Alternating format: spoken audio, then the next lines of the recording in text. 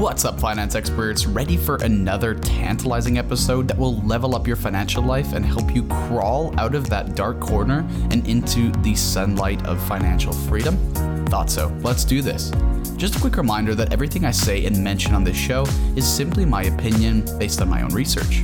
Please do your own due diligence before taking any advice, since I'm not a financial advisor. I do, however, have a master's degree in economics from the University of Toronto, if that counts for anything. Hopefully this is enough to keep you listening, and if so, let's get into today's topic. Hey, thanks for joining me again. It's another Tuesday. How are you doing? Had a good weekend? Got some time with your loved ones and your family? I really hope so. I had a good weekend as well.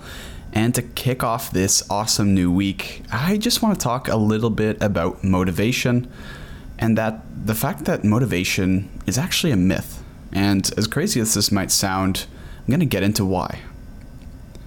Procrastination takes over your life pretty often if you're someone like me, and it probably happens to you as well, quite literally, multiple times per week.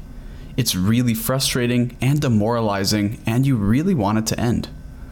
But why is it so prevalent in today's society, and why do we all know way too well why procrastination is a part of our life and we just deal with it every single day? At least I do, and I'm sure you do as well.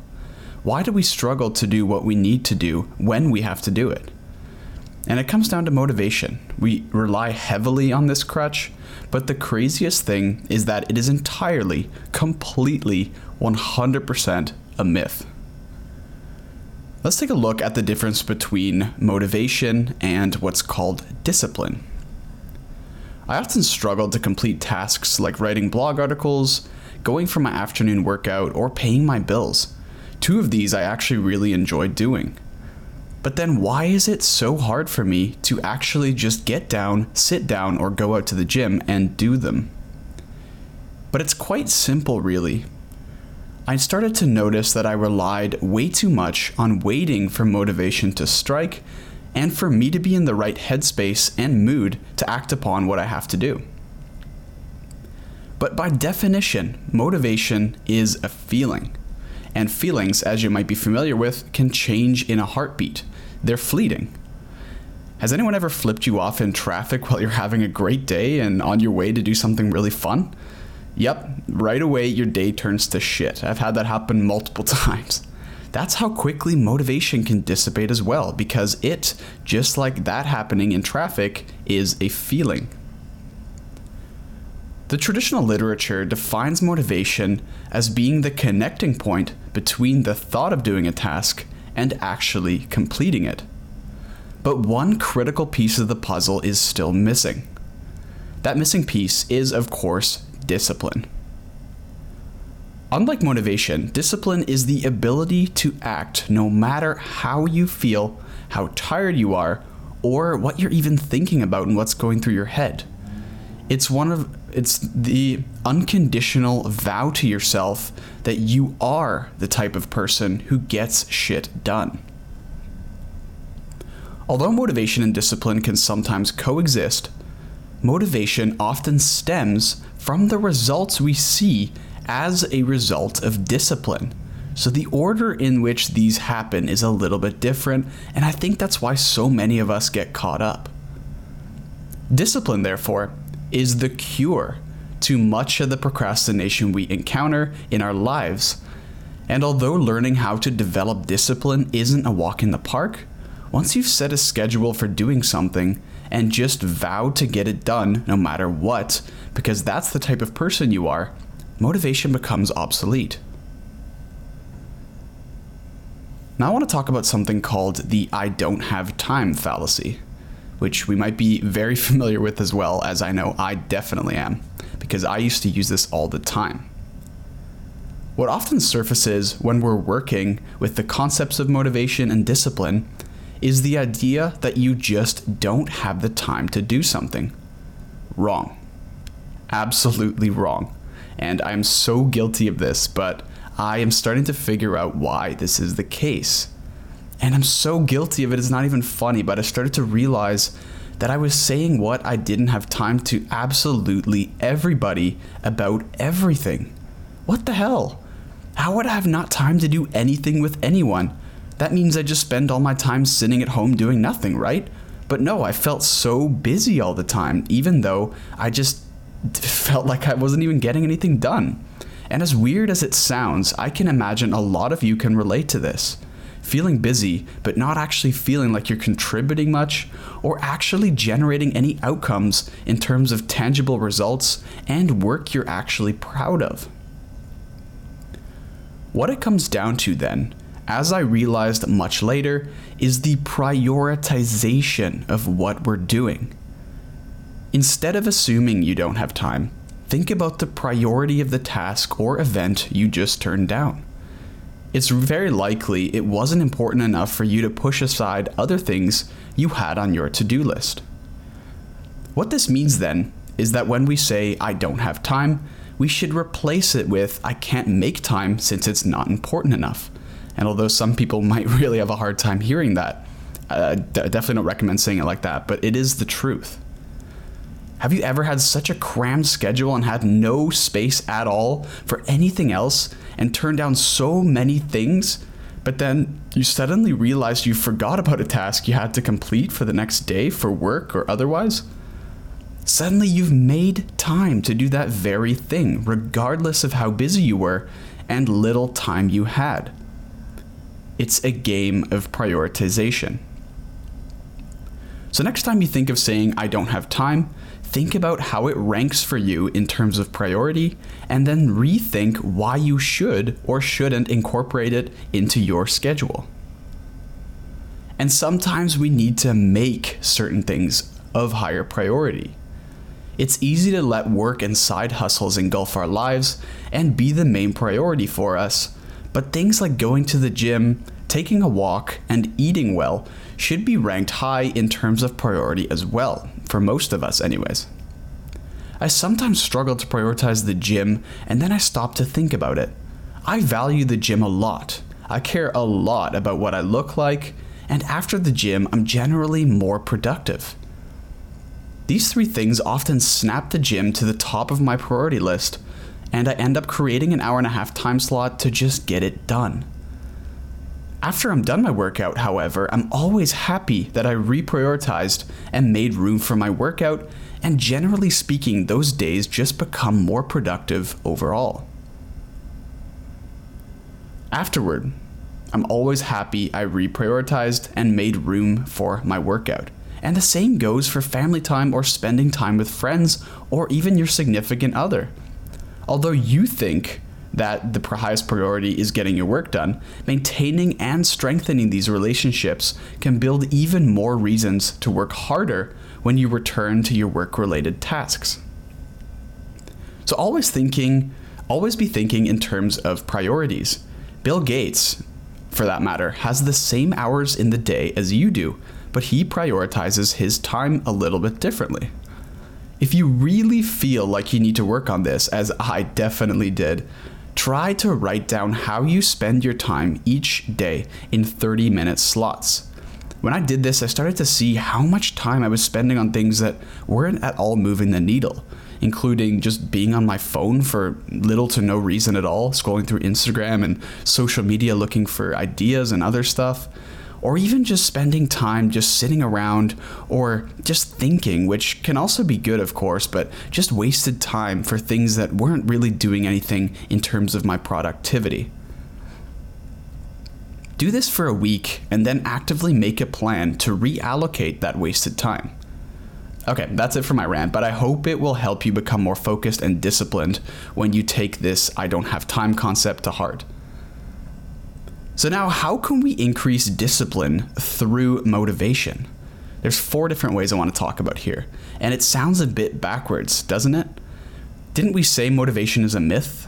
Well, yes, sort of. In terms of pure jet fuel to get started, motivation is a myth and not a reliable source of actually getting started. We need discipline for that, but once we are working on the task, finding motivation from actually doing the task is also very important to decrease resistance to starting next time and to contribute to be motivated while we're working on it.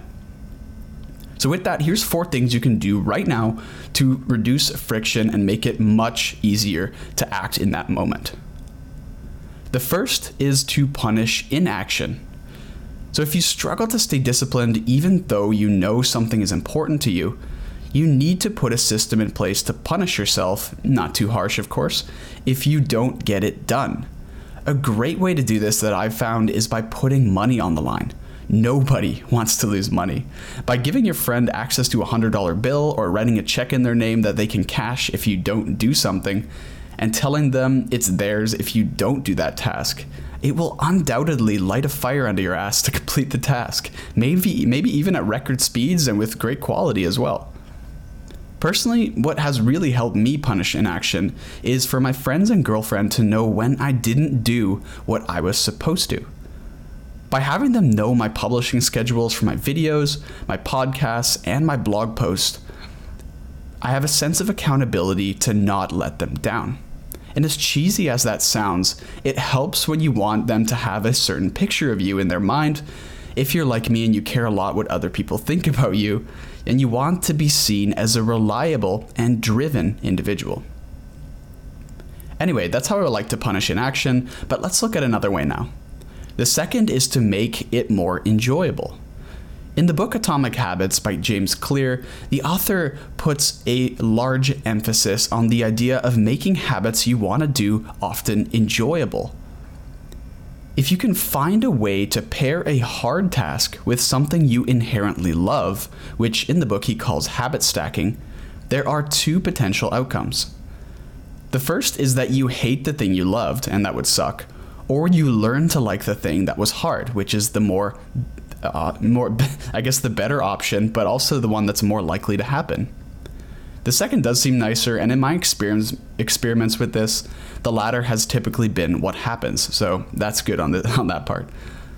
My favorite way to do this is by pairing a fun idea from my life or a fun example of me doing something I enjoy and implement it into the work I'm doing.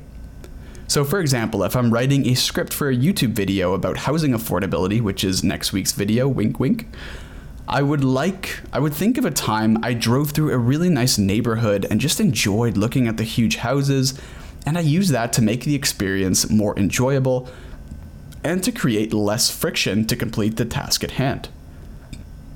Another way you could do this is by having your favorite drink by your side as you do your work, or listening to your favorite album. Both are great ways to boost your dopamine system and learn to love the task and then the process of completing it over time. The third way is by shortening what's called the feedback loop. Sometimes it can be frustrating when we don't see the even small results in a short time frame from our continued action that we want to be disciplined with. This can be a big factor for ongoing motivation, even if we are utilizing our discipline levers to get started. By seeing small results, we're so much more likely to keep going because it creates this virtuous cycle that we start to see of both motivation and action that keep repeating, rinse and repeat over and over again. So for an example, imagine you're going to the gym as a noob and you're skinny fat. Even the bar is heavy and you aren't motivated to keep going by any means. But if you go for a week or two and one day see a bicep vein or realize you can go up in weight ever so slightly with certain exercises, this can change the entire trajectory of your lifting journey and make you want to go to the gym every single day.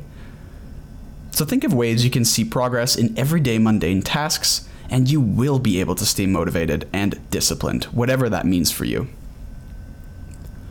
The final one, and the one I love most, is to research your end goal. And this is probably my favorite way to build discipline and motivation since it lasts, and I've left it until the end for a reason because it's awesome, and I want you to try this one first because it's got the lowest barrier to entry.